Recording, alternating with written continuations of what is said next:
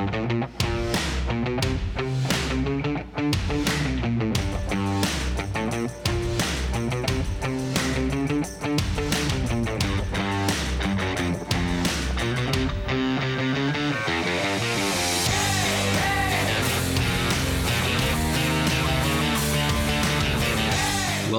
to another episode of the Monkey Business Show. Today we brought the big guns. What's up, Lyrical and Trent? We're very happy to have you guys. Thank you.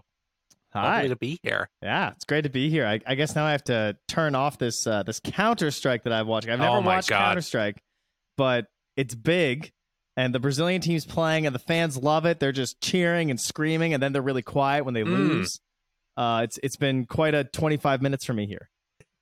It's pretty awesome. I don't know. You don't watch a lot of CSGO? No. Nah. Oh, it's amazing. I haven't watched that much of it. I mean, unless I'm watching OG CSGO. Right, obviously. Then we always watch it. See. Yeah, then I'm always tuning in. Because you love the players that we have, right? Like, for example, our snipers. All those players, those OG players. I like them all so much that I wouldn't want to name any of them because, I wouldn't want the other ones to feel bad.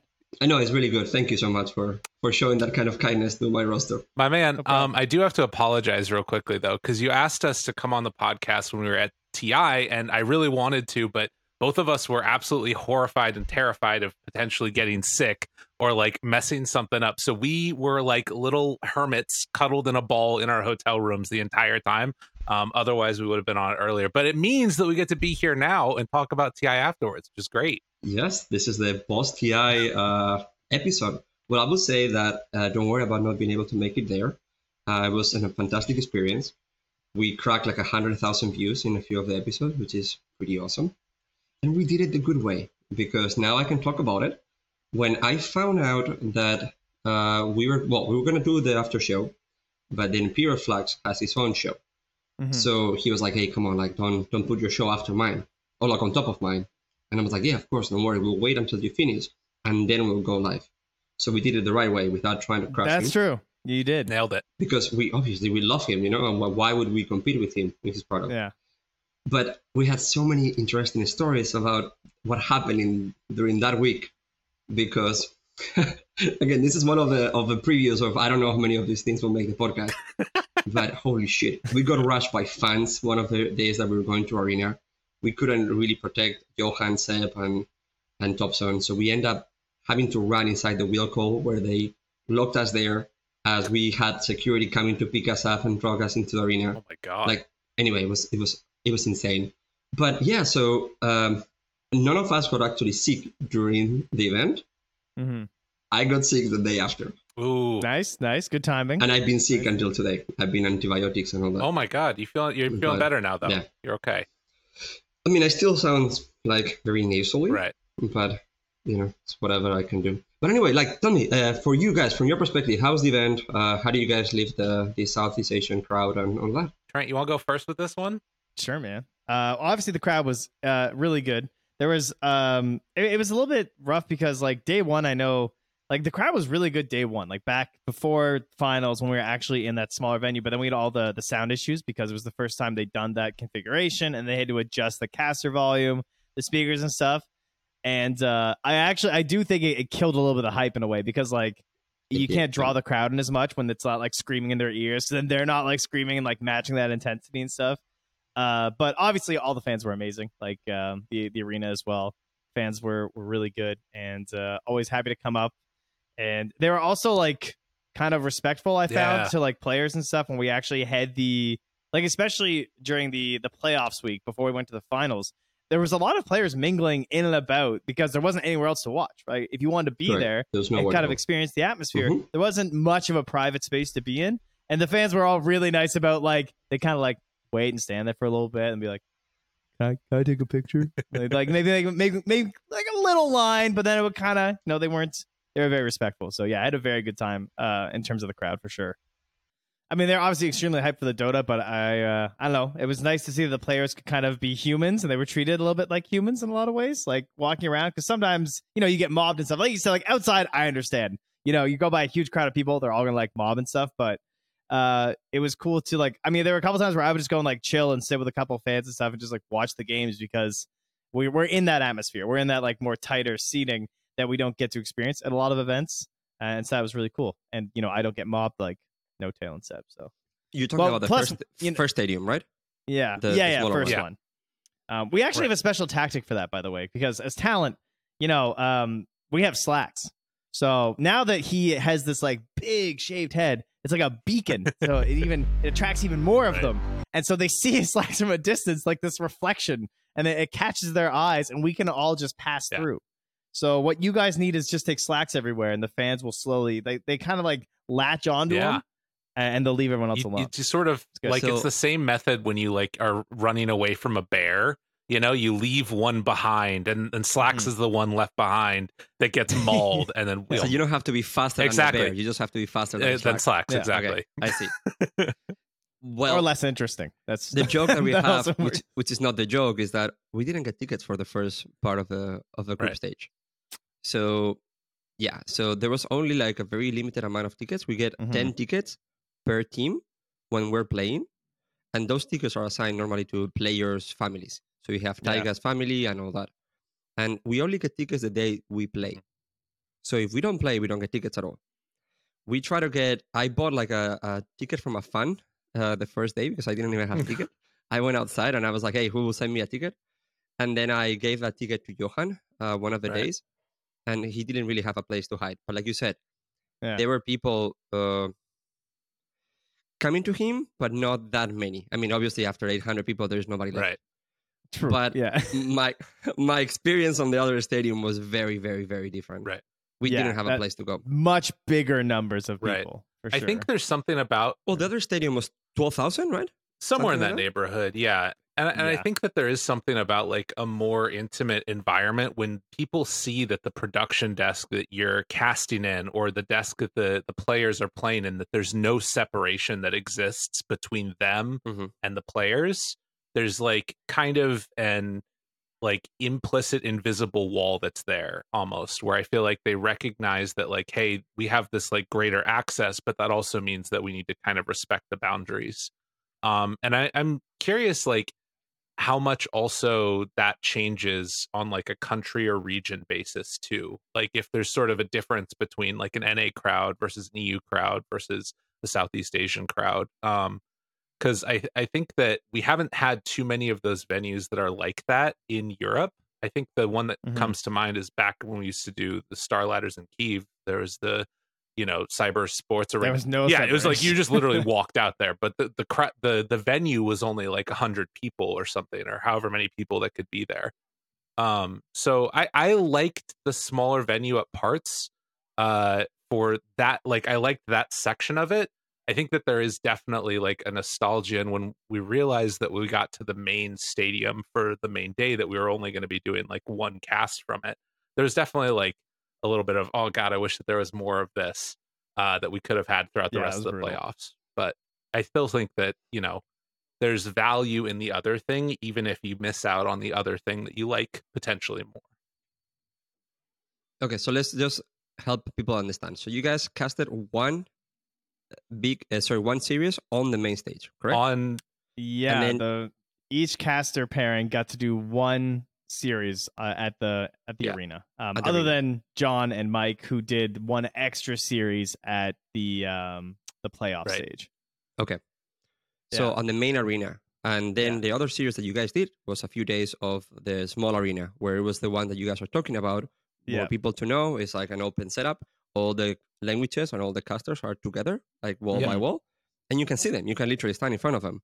And you guys sit there and hear them. Once they turned on the caster volume, I was going to the back seats and just sitting like in front of Sunsfan and Syndra and just like listen, because that's the point we were at. So, it was really strange to have such a minimal amount of games, especially because we also, none of the casters there covered the group stage because we were flying and stuff, obviously, which was kind of wild because we actually cast about as many series in the entirety of TI as we cast in like one day, like your busiest day of like a group stage, maybe a little bit. So how many series do you guys did? 5 series. Well, is that counting 2 best of 1? Oh, you're right. Sorry. So 2 best of 1. So So really, it's more like 4 best of No, threes sorry. is what we Okay. cast for the No, entire deal. that did include the other one. So I think that we had 4 days where we worked during the playoffs, and then one of the main day, if I'm not mistaken. No, we had 1 playoff day off, Okay. dude. We worked 3 playoff Well, days, right? There's only 4 playoff days, weren't there? I'll double check. But Am I crazy? I seem to remember There were 4 playoff days. there were 4 playoff days. 4 days and Never 2 mind. Yeah, we finals. did. All right. Yeah. Never mind. So we worked 4 best of threes. We did Hikori Beast Coast Spirit Boom, and then Oh, that's a good one. those were some good ones. Those are some really great ones. And then we did Liquid Aster, and then I think that we had the 3rd day off, if I'm not mistaken. Yeah. And then we did. Yep. God, what was the other one that we did? Oh wait, that was it. No, we did Beast Coast LGD. No, you Beast missed Coast one. LGD, Yeah, which yeah, was the yeah. other good series. And then obviously we did lower bracket finals when we got to the main event. So yeah, 5 series total, and 2 of those were best of ones. Which is insane. So tell me, how was your experience on the main arena? I liked it a lot. First of all, we got to have 2 lovely, lovely lads join us for the draft panel. Amar and Taiga, who True. had a ton of fun with them up there doing the draft and all the stuff that was going on. I think that for me, one of the things that I definitely felt a lot throughout the entire event was more stress than I feel like I normally do, in terms of like the feeling that everything I do has to be perfect because there's less of it that's out there. So it's like I had to 100%. be hitting like so hard on every moment. And if there was ever a point where I like felt like I messed up a cast or something, there wasn't any redo there because we had so few series to do it in. So I think that Yeah. You mean for your own career, not for the product itself? Like you needed to shine? You felt the need to do it? I For think, our own satisfaction, I feel like. Okay. right. It's like you want to. This is sort of, TI is one of those events that's like sort of enshrined in the history of Dota, and you want to be able to bring as much to that as possible to like give it sort of the respect that it deserves, and to be able to provide what we can to it. And if you screw something up, it's like you can't make it up for it later, right? It's like Okay, I get it. There's no chances to make up for if you screw it up. Especially like at least for me, I know like casting, commentating, like the group stages is the best way to like cut your teeth, right? And like get really into the meta of the tournament and just like you grind through a bunch of games. It's the best possible thing you can do. Just cast a shitload of group stage games, get into the playoffs. And like the group stage, it kind of like fades away from the spectator point of view in a lot of ways. Like there's still the storylines that come into play into like the main and everything. But for the casters, it's just like it just cements all this amazing backlog into your brain while you like go through the rest of the event, I find. And so just like missing out on that group stage and like watching it like on my phone or on my laptop in the airports as I'm traveling there was just like, man, this sucks. Right. Like I just want to be casting right now. You don't have to pay me. Just let me cast. I just want to get in. Well, and I flew in early to try and replicate that experience and be in the hotel during the group stage. So that way I could see if I could like glom onto some of that and sort of have the feel of it. And I felt a little like closer to it, but it didn't replicate it the same way that casting it would have. So I think that there was like, it was slightly better for me being able to be there early, but it's that thing that Trent's talking about. It's very real. So I think that you guys can provide an incredible, let's say, background into understanding from your perspective, how does TI work? Because this was a very unique TI. First, we have the Last Chance Qualifier. Right. In my opinion, some of the best games throughout the whole year happened in the Last Chance Qualifier. And everything was remote, correct? Last Chance Qualifier? Yes. Yeah. And then we go to the crazy group stage, which is completely hectic as well. And all of that casting was done remotely as well. Yep. With 5 lines, right? There were 5 full games happening at once this year as opposed to 4, which is already hard to keep track of. Yeah. So it's impossible to keep track, but there's all this casting and all these people that are working. Right. And then we go to main stage. Yeah. Main stage is only 1 game at a time. Yeah. And now is when you guys were there in the small arena of 800. Yeah. And then we have finals, which is 2 days. And there is only 4 series, right? Yes. Yeah. Okay. So whoa, and an all-star match. Yeah. Well, slow down. Come on now. I'm sorry. Don't take that away from them. Okay, carry on. I think that it's very cool what you guys said. So you guys are the professionals of putting the voice into this game. And you guys are, in a way, trying to give these memorable moments for us, the audience, to remember forever. Because we will always remember the cast connected to the video that we saw. Right. Obviously, we have record and seen many times the true side moments and the other ones. And even on the last one is Johan and Seb had a lot of the time on true side. Yeah. And then you have to get into your own groove the same way that the players have to get into their groove. Yeah. I'm no liquid or secret. I want last chance qualifier to cast through. That's right. That's what they did so well. Mm-hmm. Yeah, now we're talking. So then you get into the finals and you have to be on that stage performing when you have only warm up 4 series before. And 5 days off in between. Right. 5 days off in between. Yeah. Okay. So how do you what is the ritual, or how do you get ready that day, to be like, look, I'm going to be seen by millions of people today, what do you do before that day? I think it's probably different for both of us. Trent, would you say so? Yeah, I'm sure. Yeah. You're more of the I'm sure that is like the non-committal answer. Like, I can guess what Lyrical did. He Okay. probably went back and listened to some of his own casts, either the night before or the morning of, and then he just did his like vocal warm-ups and really thought about how he wanted to hit certain moments with the crowd and how he really wanted to listen to the crowd that day. How'd I do? That's pretty good. I think that it was like each of the 5 days before the games, it was like listening back through a section of it, because if I listen to myself for too long, it's like I feel like I eventually kind of like will not be able to process as much info, I think, if I try and do it like in a long session. So it's like a couple of little, like I'll listen to part of a game, listen to some of the hype things, see how that goes, and then I'll like write down things that I want to change and then go back through it. But in terms of like the day of stuff, the vocal warm-ups are definitely a part of it. I think like making sure that I'm having like a consistent routine with the food that I'm eating and stuff like that, and then getting out into the arena as early as possible and trying to like feel the crowd and like just kind of build up that excitement.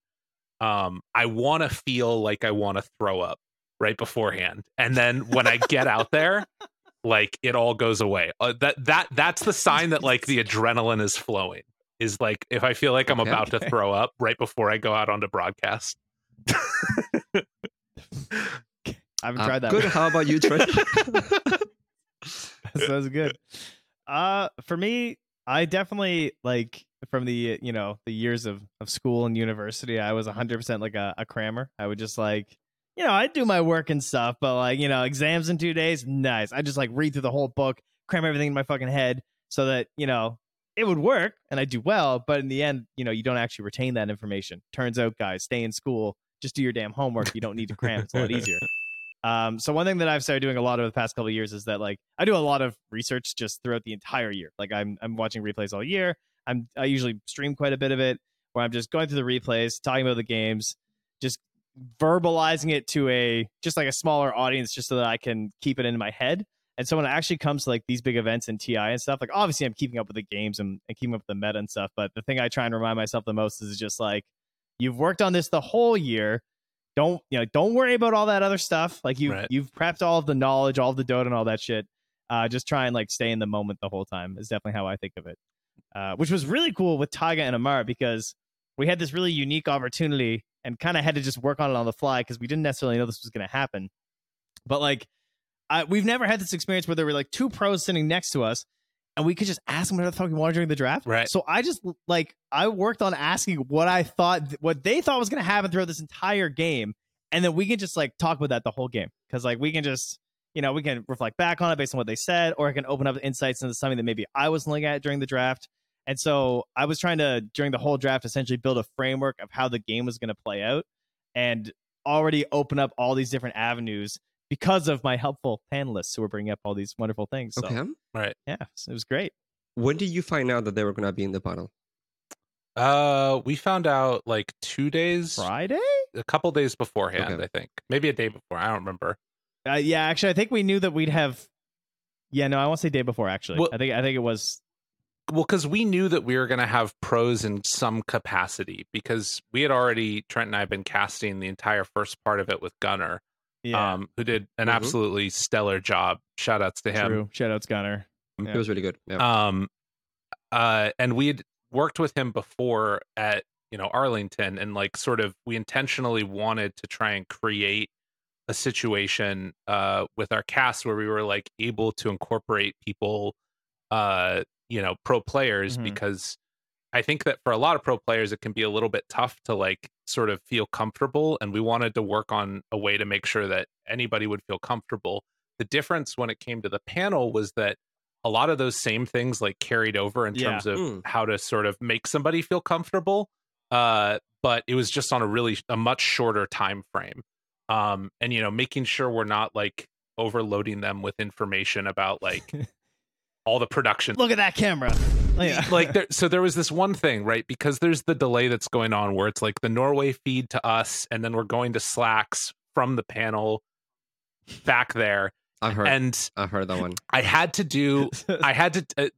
What basically happened was that not only is there that connection, but then there's also two separate feeds. So there's the English feed that's going on, and then there's the all world feed that's going on, and then all the other broadcast feeds. And what happens is all of those feeds need to come together and coalesce on Slacks at the exact same time. So we have to have like a hard cut when we're done with the draft, where they're doing their analysis, where we're saying, okay, it's done at this point, and they count us down from 10 seconds. So that's in my ear. So if they're still talking, we're done. Like we've ruined the broadcast at that point. So I was trying to explain to Amar and Taiga, like, all right, listen, you're going to have 15 seconds at the end of this. And then Trent was like, all right, just don't worry about it. and he got them to like, I think he was able to do a good job of bridging those like couple of production things that were going on with us trying to explain it to them. So you just cut them off? Is that the plan? And thank you so much. We made sure they wouldn't be cut off. Right.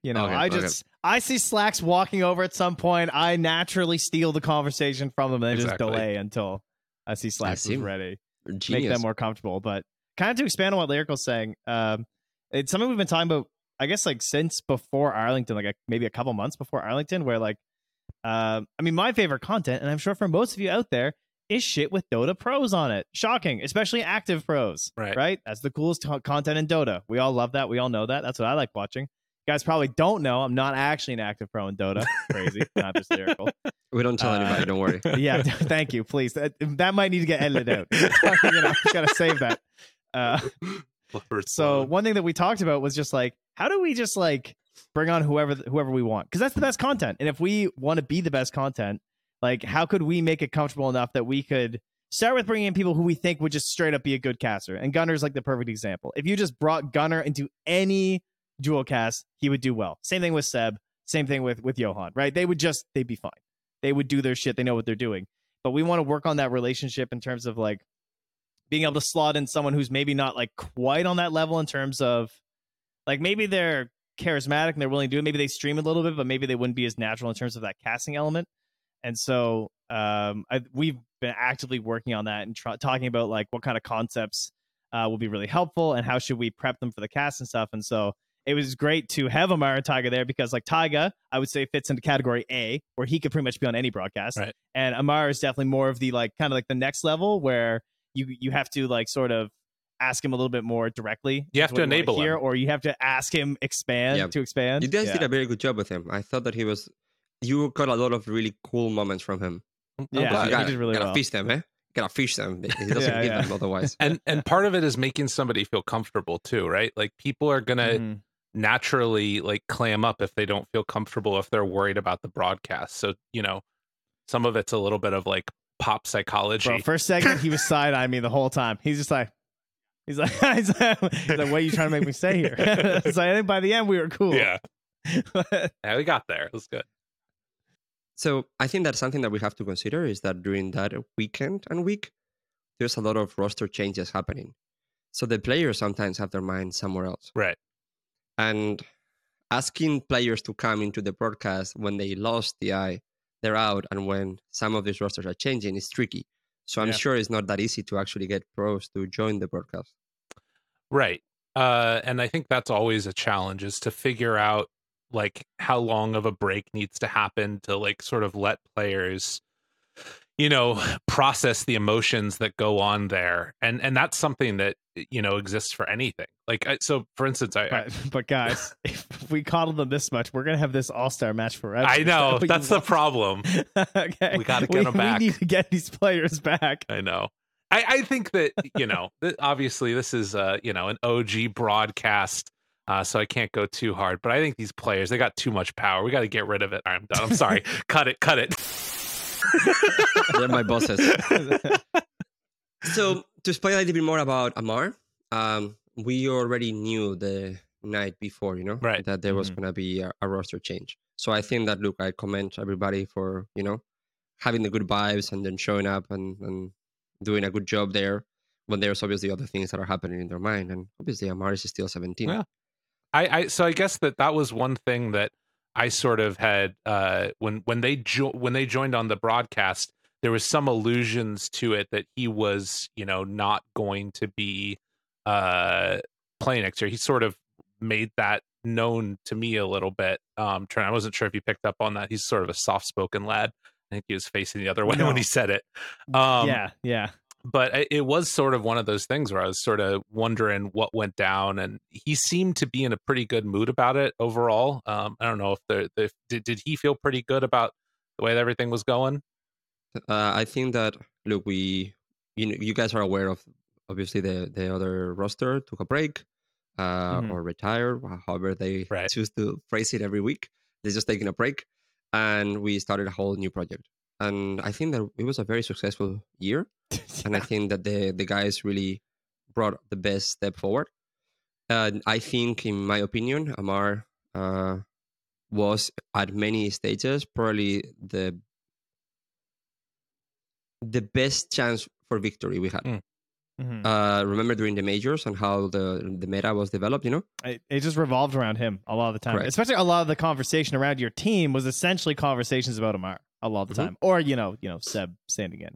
And obviously he created like the anti offlaner, the anti carry, which was amazing. And just like it happens every year, the team that creates the meta gets nerfed, and by the time you go to TI, you cannot win with that meta. Right. It's just how Dota works every year. Yeah. So you gotta have to figure out, the whole year was the anti carry. We go to TI and it's the Su meta. Right. And you gotta figure out how to reinvent yourself. And I think that Amar, we felt that he was gonna be better on other teams. And I think he felt that he was gonna be better in other teams that were willing to play more his kind of Dota. And after TI, we sat down, the way that we always do things in OG, and was like, this is how we feel. How do you feel about this? This is how you feel. Moving forward, we're looking for this. Moving forward, I'm looking for this. Well, it's clear that we cannot play together next year. And we have obviously a very loving conversation with him as his brother, and we've been trying to figure out what is the best thing and what he wants, and whenever we can announce it, we will announce it. Okay. But let me tell you, the search for position 3 is, dude, if you are a kid right now and you don't know what position to play, if you want to make it pro Dota, position 3 is the way to go. I hear you calling me. That's this is my comeback now. Lyrical, are you a 3? Listen, I got a mean Darkseer. He can't play Zoos. All right, he's got no Zoo heroes. I got a mean Darkseer. Darkseer. You're useless. If you are a Beastmaster player, if you can play Zoo, please go to my Twitter, and send me messages. We're looking to clone 33, We're looking for 33, 34, and 35. Anybody that is similar to him, please call. That guy's insane. He's so nuts.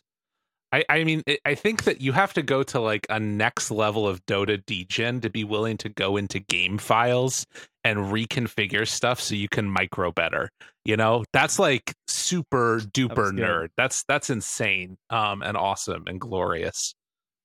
People are going to be making historical videos about that in Dota history. It's going to be great. The summoning salt. Exactly. And so what he did. But it's crazy how, I remember playing with Neta. We played with Neta for a little bit, and he was so good, but none of these heroes were in meta back then. Right. Yeah. None of them. And suddenly, we've been the whole year playing Razor, Viper, Underlord, and he was, at times, looked mediocre. Right. I mean, mediocre not because of how he plays, because he's amazing. Yeah. Just because his hero were not in meta. And then we go show up to TI. Dude, you couldn't have made a better meta for him. Like he was doing the patch notes, you know? Yeah. He would have not been able to be more broken. Well, the one thing that I've always really admired about him and Nine in particular, and Aoi to a certain extent with this, is that there's sort of like they're the type of innovative mind that Dota loves to have, or that you love to see in Dota, right? So I think back, I mean, I was memeing about Darkseer earlier, but I did play like a ton of that hero, and there were 3 people that I would watch that sort of had different archetypes for how they would play. It was Mind Control, it was Seb, and it was 3-3. And they all had different styles. And so for Mind Control, he would play this like rush mech, give Miracle Surge and Ion Shell and do nothing else the entire rest of the game. Seb would go like double null talismans, farm up to Ags, and become this like uber carry in the late game. But for 3-3, he went like Vanguard Orchid and started running around and punching people with normal punch. And he would just like solo kill a puck at like 14 minutes. And Lyrical's like, that's my guy. And it was unbelievable. So that I mean, yes, you're right, definitely, that like Zoo Heroes, this is the guy, this is the one that you want to watch for. But also, I think that there's like, you know, he has a very particular way that I think he thinks about the game, where he sort of does his own thing, and is willing to experiment with stuff. And if it just happens to also hit with his heroes, like, yeah, of course that dude's going to win TI. It's insanity.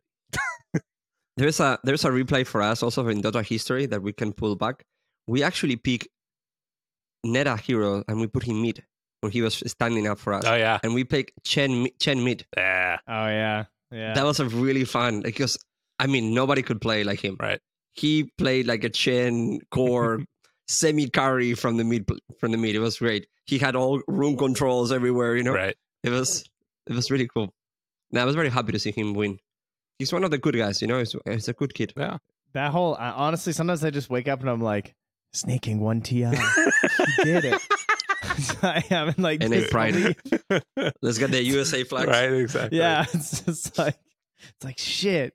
It really could be anyone. Well, you know, dreams do happen. He's such a character. Like, I think you know, if people meet him, he's just like, he's so like just genuinely exuberant and happy, great. And like he's like kind of dorky and awkward in like a beautiful way that just shows that he's like very pure and like, I don't know, he's a treasure. Very pure. I love that guy. Yeah.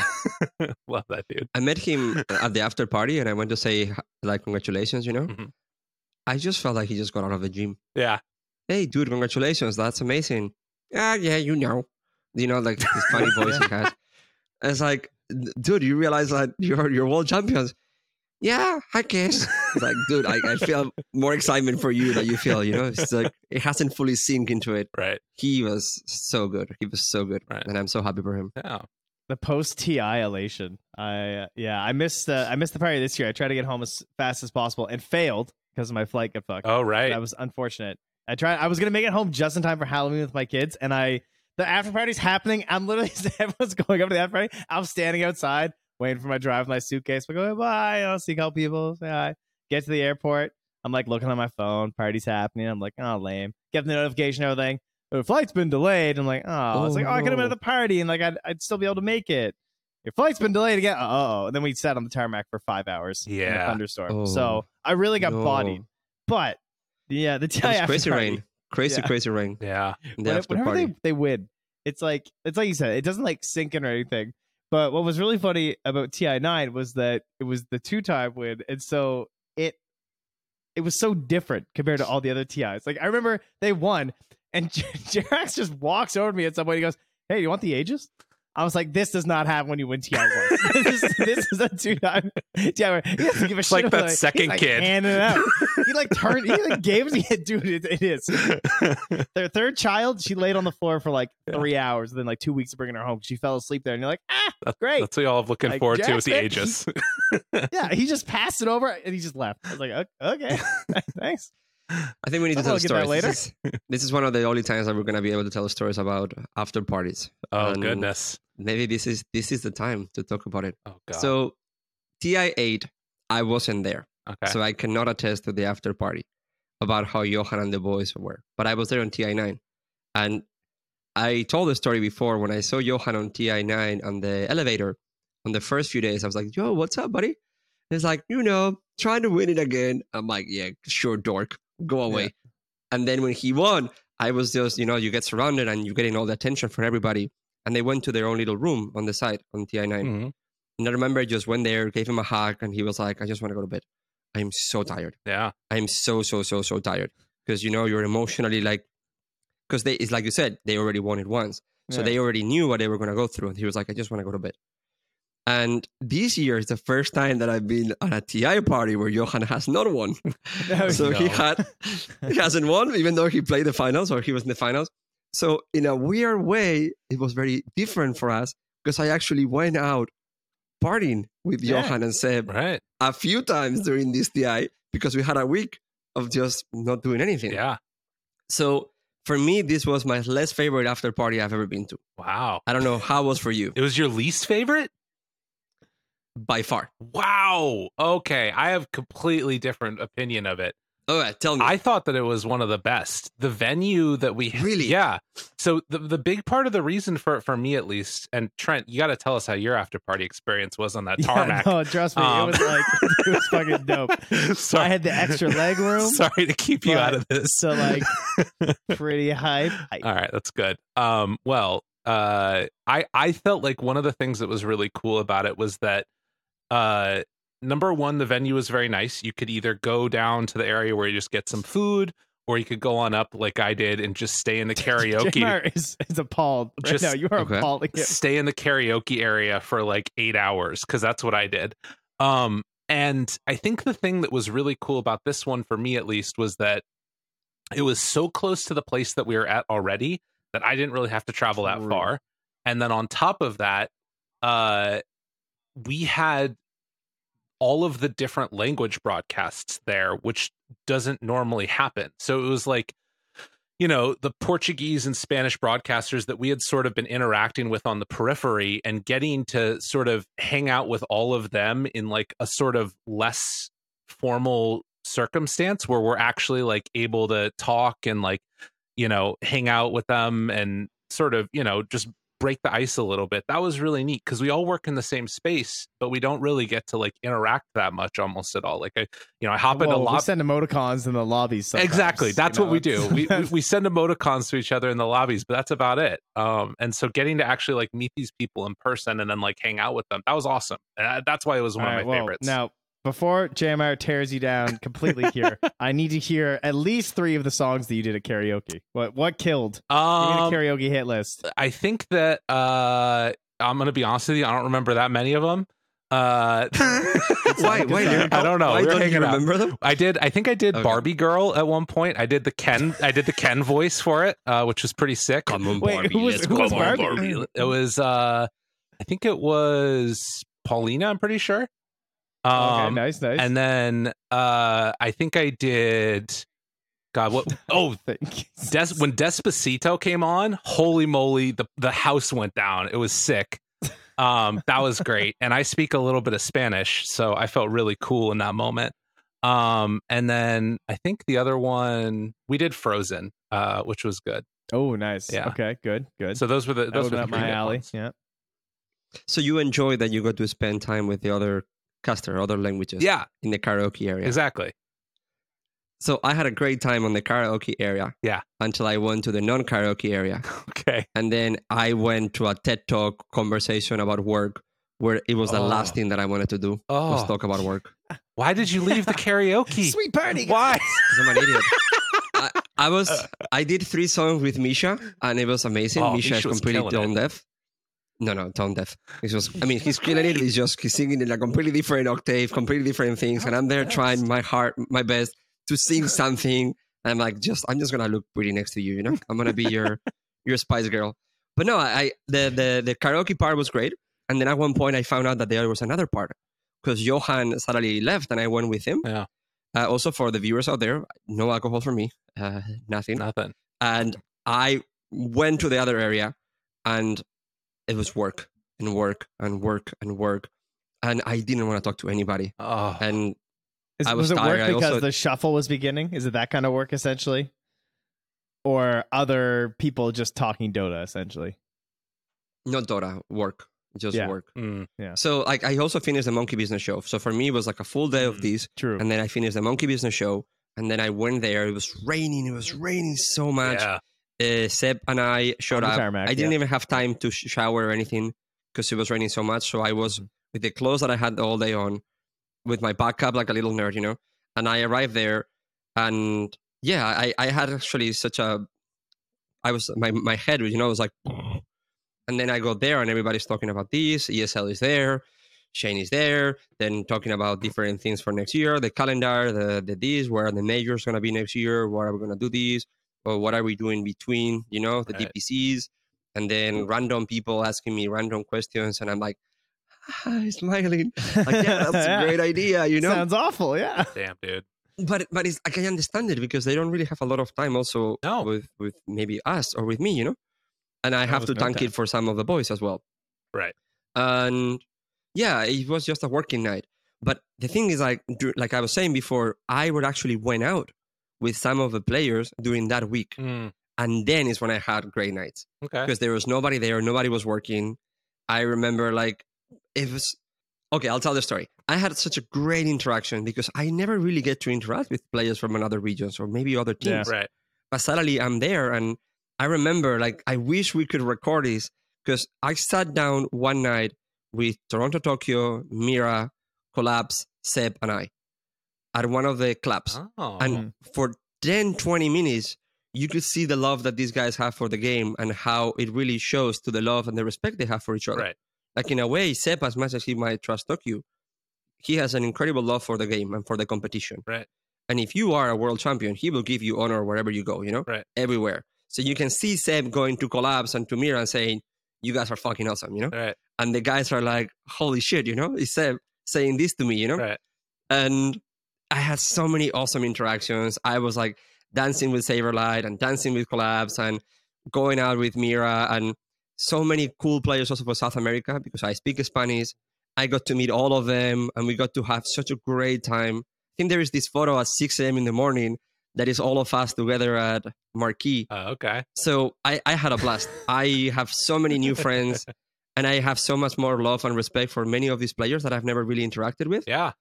So yeah, it was awesome seeing how complimentary Seb is for everybody. Mhm. I don't know, it's pretty cool. So you need the break week. You're down to run the break week again. Is that what I'm hearing?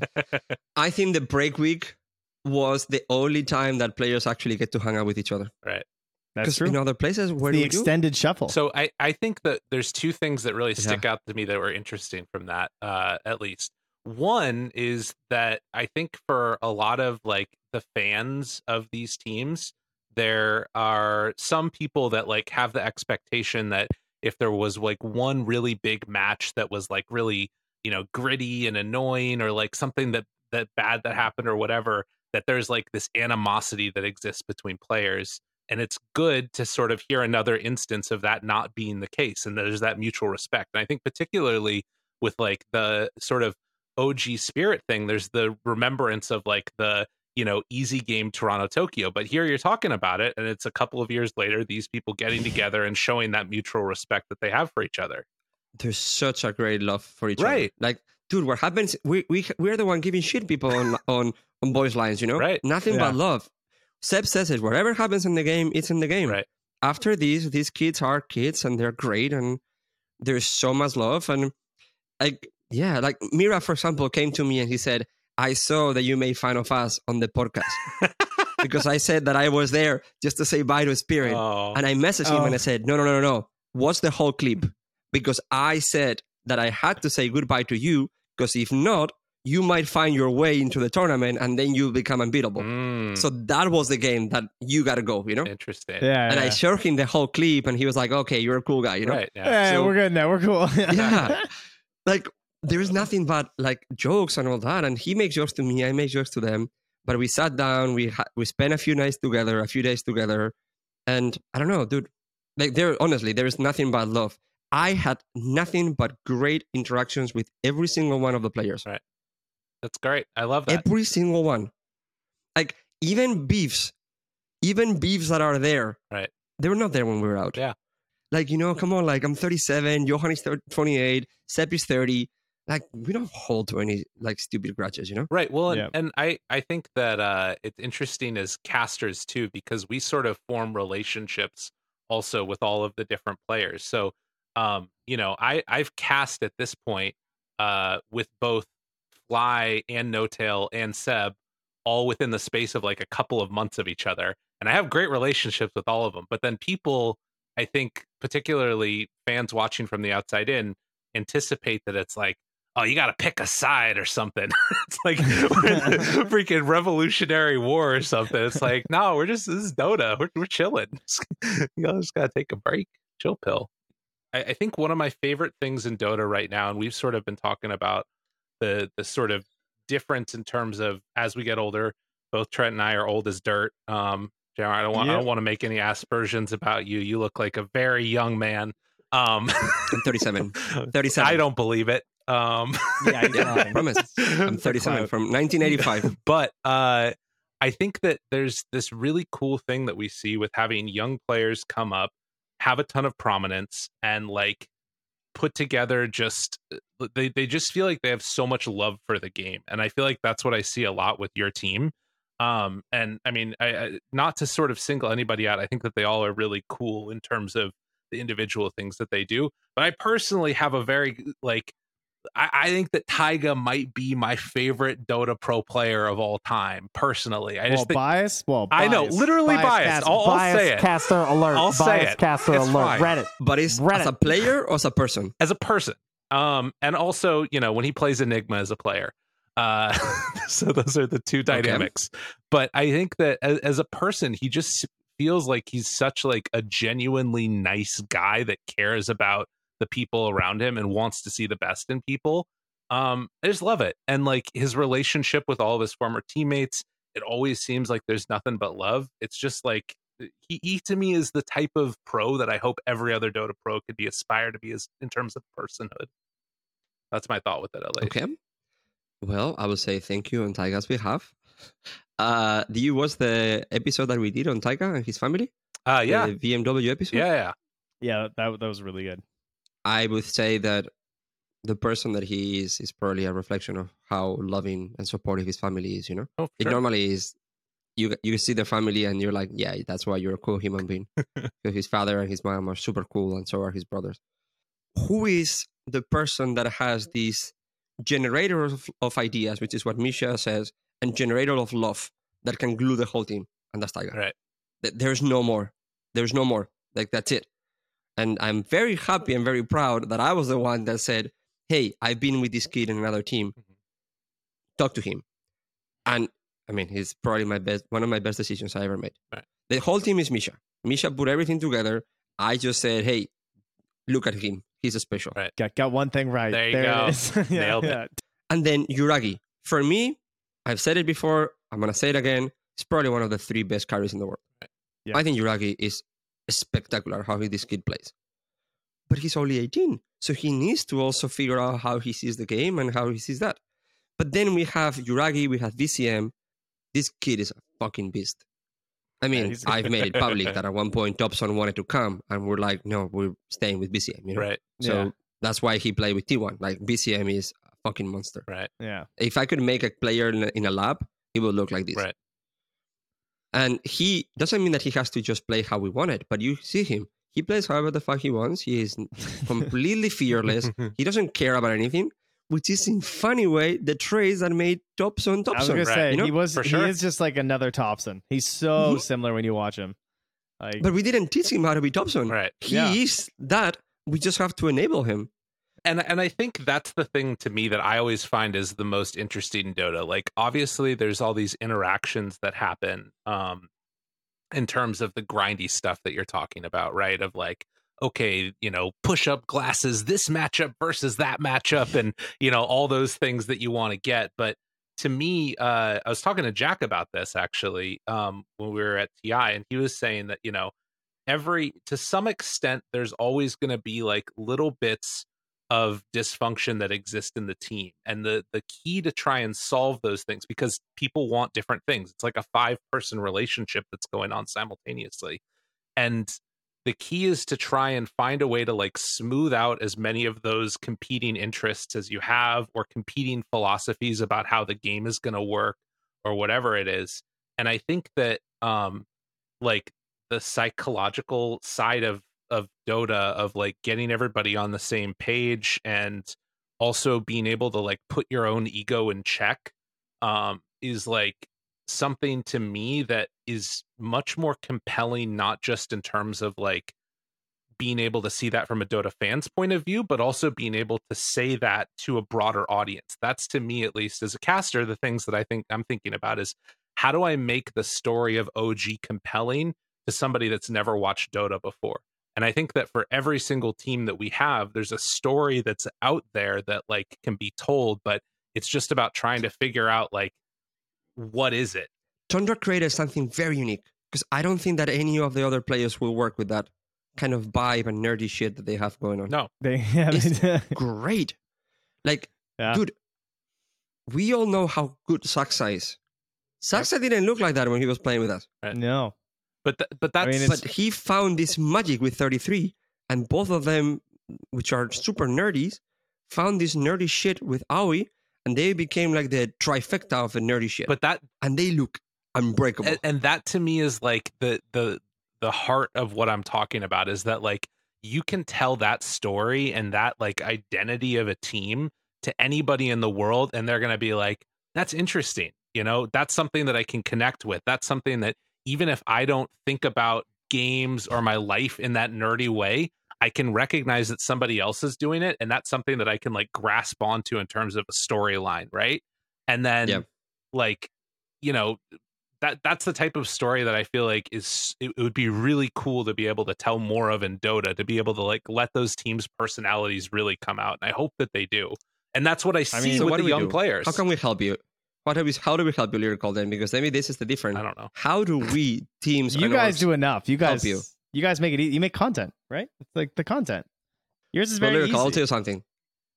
I think Taiga's best year is gonna be the next one. I think so too. I am sure of it. Yeah. So I think that Taiga is gonna be enabled. And look, we saw now Martin Saxa getting enabled, and holy shit, what he did is magical. And I mean, we have clearly a team to beat this year, because Tundra was fantastic. Yeah. And last year, kind of if Europe we didn't was get them out of the qualifiers, on top of that, so you guys, you know, it's gonna be a good year. Essay's coming though. Watch out. That's gonna be a good one. Love the essay. I have I've picked back up Duolingo. I'm on like a 2-week streak or something now. Okay, get in there. What language? For Spanish. Hablo español, si quieres puedes practicar. Un pococito. Mi español es muy malo. Muy bien. It's so close to French, I can understand what you guys are saying. It's a little close to English too. Yeah. Yeah. Well, we need to figure out how to fucking end this podcast. Jamar, to get back on track here, after we just talked about a bunch of shit you guys can't hear, what the hell is going on at your house? Why do you have no lights? Why were we late getting started? Shit. Why I forgot. What happened? Oh my Who hurt God, you? We need to come down there. So the story is that... Okay, I'm going to tell the story. Fuck it, let's tell the story. So I was traveling a lot. And during the last time that I was in LA, I decided that I was going to get like a temporary Airbnb, you know? Mm-hmm. An Airbnb. And I stayed for a month in this apartment. And after that, I told Airbnb that I wanted to stay here for a longer time, for a year or so. And the person that is Airbnb in my apartment is not the landlord of the apartment. So it's like landlord, person, and then subletting the apartment to me. Yeah. Okay? And this person was like, oh, I'm going to be here for like 2 months only. I'm going to Miami, but then I'll be back. And I was like, okay, that's fine. I rented the apartment for 2 months, and I've been here for a year already. So I guess she stayed in Miami, and I guess I continue staying in this apartment. So far, we have a cold but friendly relationship. I pay on time, and she ignores all my emails or phone calls every single time. That sounds like a normal landlord, yeah. Great. I am in TI. I've been 2.5 months away from this apartment. And I am in Singapore in the middle of TI, and I receive a phone call from a number that I don't know. They leave me a voice message saying, "Hi, I am this person's boyfriend. She is in prison, in jail. Call me because you have to send me money to a different account." I was like, dude, there's zero fucking chance I'm sending you any money. I don't know who the Yeah. fuck you are, you know? There's no way. And I was like, okay, well, I will put you on the phone with her next time she calls me from prison. Oh, good. Yeah. And then she can talk to you. So then she called me. Well, she calls him, and then they're putting like phones to phone so I can talk to her. And I was like, where are you? It's like, I'm in jail. I was like, why? It's like a DUI. I'm like, what? And she was like, but I don't know if that's a recording. So now I'm making her say things Say to me banana. that I'm telling. Yeah. Say banana. Exactly. Say 1, 2, 3. 1, 2, 3. I'm like, okay, where is my name? Where you met me? I wanted to figure out because obviously the quality is very broken. You know? Yeah. I don't know who this person is. I don't know that. And I was like, where did you met me? I'm like, oh, this is this and this. Who was there with you? I'm trying to figure out like Harry Potter, you know, like what was the last thing that Aldor said to you? So anyway, I was like, yes, okay. So now I know that she's a real person. And now I have to send her money to a different account and all that. Anyway, I didn't want to antagonize anything because I was not capable of going to my house and getting my things out. Yeah, of course. Yeah. Because I'm in the middle of TI. So I was like, okay, I'll send her the money and I'll come back to my house after 2 months and a half. I have no water, no electricity, no internet, and it's been a fucking shit show. And now I'm the one calling her and she's not fixing anything. So I have my internet from my phone right now. And at the end of the month, I'm just going to move out of my apartment and fuck it. That will be her problem, you know? So if she's watching this is my notice, you know? Like at the end of the month, I'm just going to walk away. She's an avid listener. Although Yeah, I don't know I if they hope- showed in prison. Are you guys on the TV there? She's out. Yeah. She's out now, What? and she's still not fixing my things. And yeah, like that's the funny thing is like I got bombarded by text messages of her like, "Hey, send me the money, send me this, send me this." Oh. And now I've been back for 2 days. How the I finally caught a- turntables. Correct. Let me So- tell you. Normally, kids, you give 30-day notice in America to leave your apartment. This is my 15-day notice. At the end of the month, I will just leave my keys inside my apartment and just leave this apartment. Wow. So this is an interesting experience for me because I've never been on a show where it's also an alibi and like, you know, sort of Good, yeah. legal representation. This is going to be shown later in court. This is great. They got to edit this up fast. Fact two, now the prosecution keeps bandying this term criminal trespass. The property owner admitted to us that he keeps most portions of his business open to the public both day and night. So let me just say that is like the sort of most respectable and most on top of their shit North American / American landlord. You know, the very good emblematic experience of what being a renter in this country is like. Yeah. Dude, I'm They do so well. happy I own my house. I can't tell you enough how miserable renting was for so many years. Oh God. I either don't have enough money to own in LA, and it's just dude. It's like so for there's the America for ease, non-Americans here. Let me explain you something very funny in LA. In LA, the apartments are very very expensive, and then you have taxes that you pay every year when you own, and the apartments are so expensive and the tax is so expensive that buying my own apartment and then paying the taxes will be the same amount of money that I pay rent. So I never really get to make up for this. So it's the same thing. It's a beautiful nation, you know. Lyrical, where do you live? Don't tell me the street, but just part of the country. Oregon. I live up in Oregon. Oregon. Yeah. It's a little bit. I could not afford to live in LA by any stretch of the imagination. But Pacific Northwest in general is a little bit more chilled out when it comes to that stuff. And I like it a lot more. You know, get to go out, explore nature. I got a paddleboard recently. I started like paddleboarding down a river. And then Trent and I go rock climbing too. Not when we're not at events together, but that's our big hobby. Yeah. Where do you live, Trent? I live right there in Nova Scotia. Like all of that map's from like the 1700s, so it's not that accurate. Nova Scotia. Yep. It's on the east coast Canada? of Canada. So Okay. the actual east coast. People from Toronto, they're like, oh, I live out east. They don't live in the fucking east. I live in the east. They live in the middle. Mm, All right. I see. Common gripe. I see. I share It's a time sense zone of with pride. Brazil, so shout outs Brazilians. We rock Yeah. that Atlantic time zone because it's 11 o'clock for me here. Yeah. Okay. Yeah. That's Well, me. we will wrap it up soon. Yeah, I don't know if you have my house right now. I have another story from my house, which is very great. Oh, I want to hear it. I left once a window open, and I suddenly saw that there was like I have like a mosquito net, Mm-hmm. and there was a hole in the mosquito net.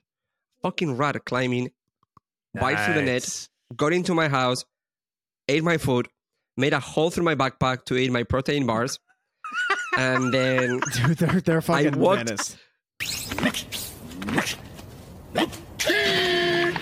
I walked into my house. I'm like, what the fuck? There's like shit everywhere, like Yeah. little bars, things. And I was like, what happened? I'm like, oh motherfucker, there was a rat. And yeah, I had to put a trap, not to the ones that kills it, the ones that Right. that keeps them in. Yeah. And I put chocolate, the protein bar there. Yeah. And 5 minutes in, dude, two of the mouses, Wow. little mouses like that. I found them and I tossed them out. I released them into the wild. Yeah. And now I put like nets that are made of metal Yeah. instead of. But so this house has been dude. uneventful. Eh? In my It's been a- renting life, God, I live in one real shithole with my friends, and we got a rat. Like, and we're at Harbor City, Halifax. There's rats, sure. We're on the second level, and like this rat, Mm. we okay, 'cause we're shitty like second year students at university. Oh God, were we? Yeah, no, we were third year. Jesus Christ, I was immature. I don't know how to deal with a fucking rat. I don't want to deal with a rat. I just want to play Dota. And so we get it trapped in a room at one point, and we're like, okay, what do we do? Like, and we're like clawing at the walls because like we're like, this is not a mouse. At this point, we had figured out it was a rat. And so we equip ourselves ready to kill this rat. We have these like traps ready, and there's like three of us. We go in and it had eaten its way through the wall. It just ate through the wall, like the wood completely and gone. I was like, that was fucking gross. So of course I go back to playing Dota. I go to the hardware store and I buy one of this comical looking mousetrap. It looked like a comedy prop. Like actually, it was just a mousetrap, but instead of being this big, it was this big. And so I set it out. I went in. I queued up some Dota. I was playing with my 5-stack crew who I used to play with back in the day. And then I heard it, and it was just like, I was like, oh my God. And Yeah. I go out, and then I heard, Oh, and no. then it also flopped around a little bit, but it was dead. Thank God. Yeah. It was so fucking gross. But actually, it just killed it. There's a huge ass rat in the Yeah. kitchen. Let's go. Took it Tight. out. So we decided to live with ours. Can I, if I'll Oh, do one God. last story. Because I was in a house with, much like you in college, but it was 7 or 6 guys and my wife. We all lived in the house together. We were just boyfriend, girlfriend at that time. And there was a rat that got into our room, and it was as we were like moving out, and we built up a big like pile of boxes that was all of our stuff in it. And then the rat, it started to like go through it. And so we had to find a way to like, we just took all of our shit and like put it in the car, and it stayed in the car for like a month because we were just so worried about getting into our things. And we ended up moving out finally. But they just decided that they didn't want to kill the rat. Very Oregon behavior. And they just decided that it was going to live with us, and they named it Pac after Tupac. Okay, well now you can't kill it. Oh my God! I mean, I didn't kill my mouses, my rats, but at least I found traps that will trap them inside, and then I release them outside. Exactly. I did mean, not. I was not trying killed to the kill rat. it. I'll go on record here for another alibi here. there I it have is. no defense, Your Honor. I killed the rat because it was gross, and I did. I would like to say in my defense that I don't. that. They bring that to the Dude. rats. Get in at them. I would like to say in my defense, I'm 37. I'm the CEO of OG. I do not live in a shithole, but I live in Santa Monica, and there's Yeah, trees there's around rats. me. And I had one of the neighbors that had the brilliant idea to leave nuts every day for the squirrels because we're surrounded by squirrels. Oh, And it's true. Yeah, the that's on squirrels them. comes Do and that. eat the nuts, but also the rats, Yeah. little mouses. I don't know. So My neighbors do Yeah, that it's too. a They great- throw out the whole great peanuts. fucking idea. It's like there's food everywhere, guys. They don't need this. can I just say that Yep. in this video game podcast, we've devolved into talking about like rodent capture. We can all tell that Mhm. we're in our 30s. I'm very happy to have been here. This is wonderful. Yeah, that's This good. How old are you, Lyrical? I want the age. I want real ages. I think from I'm all of you. 33. I think. Okay, do you No, I turned think? I turned 33 in a month. Okay. And how about you, Trent? I'll be honest. I always have to just look at the year because I'm born in January. So I'm like, okay, 2022. So I'm 31. All Yeah. right. Okay. Yeah. You're Almost still a bunch of 32 though. babies, dude. Whatever. I got, Get outta I here. got And you three both kids. married? I'm married. And you have 3 kids? I have 3 kids. I have a 4. Holy I have an shit. almost. I have a 4-year-old, a almost 3-year-old, and a 7-month-old. Dude, that's incredible. Yeah, that's You've been the with your dude. wife a This long is time, the I guess? exact same look that Kyle gave Trent when he said that to him. Kyle couldn't believe Yeah. it. He was flabbergasted. Oh, That yeah, guy, true. Yeah. it was unbelievable. I came out of COVID. Yeah, Everyone's like, "Oh, you've been doing that, huh?" I'm like, "Yeah, yeah." He's got 3 kids. Hopefully, that's it. I don't know. We'll see.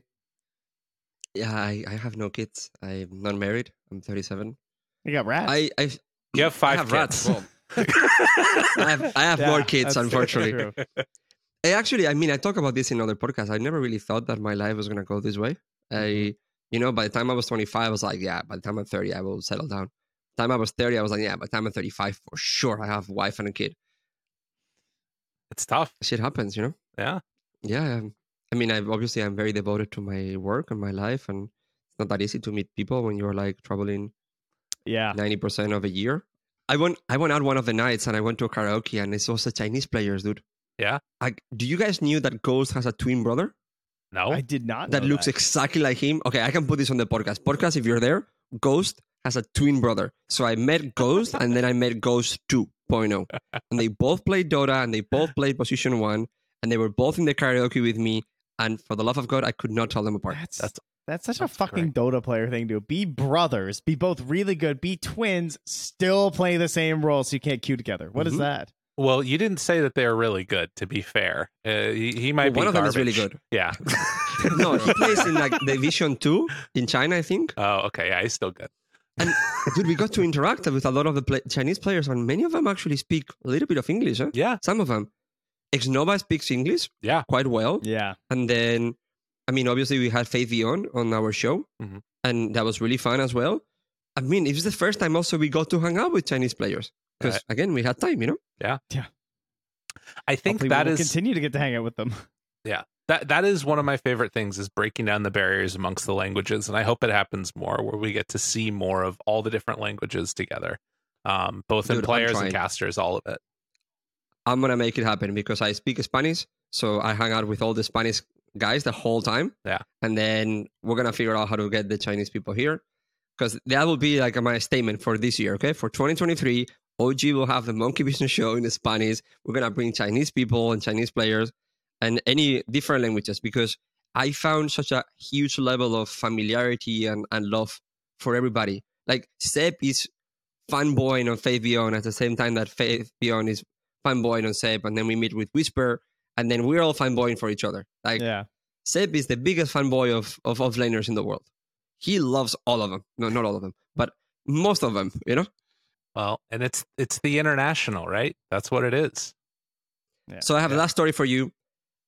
I went to TI7 by myself. It was the first time that I went there. Didn't know anybody, no one there. The first person that I met was you, Lyrical. Yep, I You were remember. the first person that I went there and I was fanboy for you. I was like, holy shit. I remember. It's you, buddy.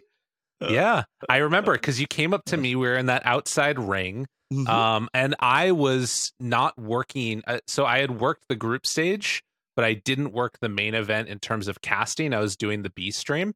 But I remember you walked up to me, and I was like, "Oh, who's this lovely-looking 30-year-old man that's coming up to say hi to me?" And you said, "Is he gonna try to get in a van?" You said, "Yeah." You said, "Hi, my name is JR Marluna." It's like you may have. Before I work with EG people, I was like, "Oh, nice to meet you." And I remember that you saying that you're a big fan of what I did, and it stuck in my mind in particular because you seemed like you were just very genuinely excited and happy to be in a space that was a Dota event. It was really cool. And I will say I only bet on winners. I knew how fucking good you were, so seeing you doing this, I was like, yes, I bet in winners. I was genuinely, I thought that you had something really cool going on. I think you have incredibly mastery of the voice, which is a great tool to have. Mm-hmm. But you seem so excited to actually be part of the games. And I feel that is actually one of the compliments that I have for both of you. He's a grinder. There is some people that have been there already, that maybe you're there the whole time, So yes, your craft and your, let's say, how good you are carries you. With both of you, I feel that you're just fucking excited just to be there. Like you guys, like, fuck, it's like, am I the one like right now casting Secret Liquid, Is this happening? So it still does not feel real a lot of the time. That's for sure. I still have that feeling a lot of it. It's where like you see your name on like the lower bracket and it's like Liquid Secret and you're like, fuck, all right.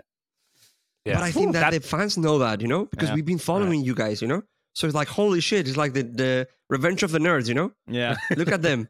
They made it. True. Well, and that's that feeling that I was describing earlier, that feeling of like that's the puke. You want to that's the feeling of like you feel like you want to puke. It's like it is. It's like you're so excited to like go out there and like do stuff and you're like a little nervous and you're a little anxious, but then when you get up there you're like, this is what we love doing. This is Dota. It's like it's so beautiful. And yeah, I think that all of us that I think work in Dota, or probably the majority of people that work in esports, have that feeling to some extent, and they get it every now and then. And I think that it's cool to see it in everybody, because you see it in everybody at some points. Well, again, thank you so much for everything that you guys do for Dota. I'm a huge fan of what you guys been doing. I think that it was a celebration for me to see you guys on the stage. You did a fucking incredible work. And look, for this year, again, the promise that I made is also to try to bring everybody together. This is why we made the Monkey Business Show. This is why we do it live. We had, like, from Zenderin to Sansfan to Gunnar to my new, if you're there, like, if you want to bet on casters, this is the new super guy, is Seek and Strike. Seek and Strike. Yeah, he's great. It's this Richie. fucking kid. Richie Kid is amazing. I will bring him everywhere that I go. I'm going to bring him in every single one of my dates. I've never seen anybody who is so good at enabling everything that happens around him. Yeah, him he's and superstar. He can do it all.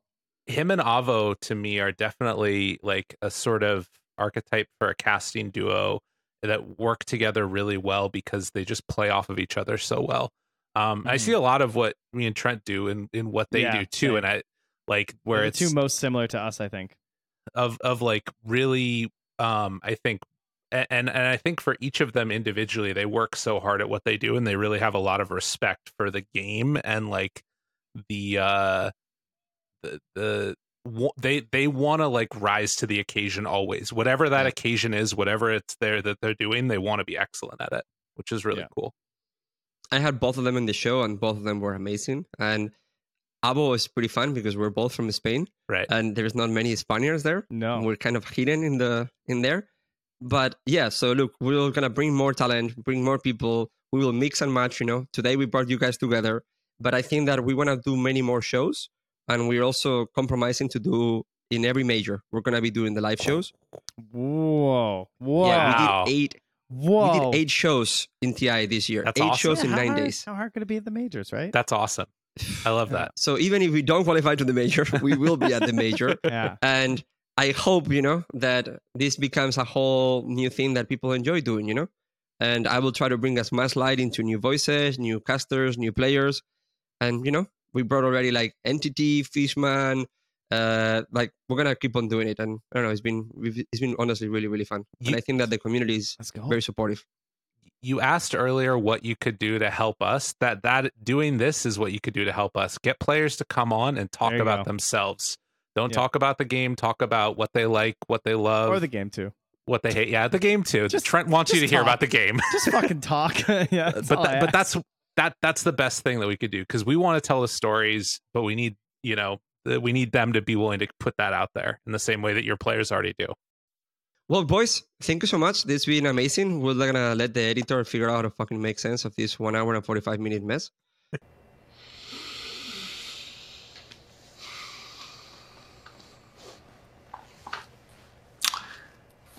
Well. Thank you so much, everybody, for tuning in. I hope that I didn't suck too much today. But yeah, boys, last words. Thank you for having us. I had a really good time. And yeah, I wish you guys all the best because I think you guys are doing great stuff. Yeah, Thank you so JMR, much. get a new landlord. And thank you very much for going by my schedule. These guys, I was like, yeah, I can either do it at the crack of dawn when my kids are asleep or this time when my kids are asleep. You know what? They made it work for me. So thank you, everyone. Thank you very much. Perfect. Yeah. Well, thank you so much, everybody. Bye-bye.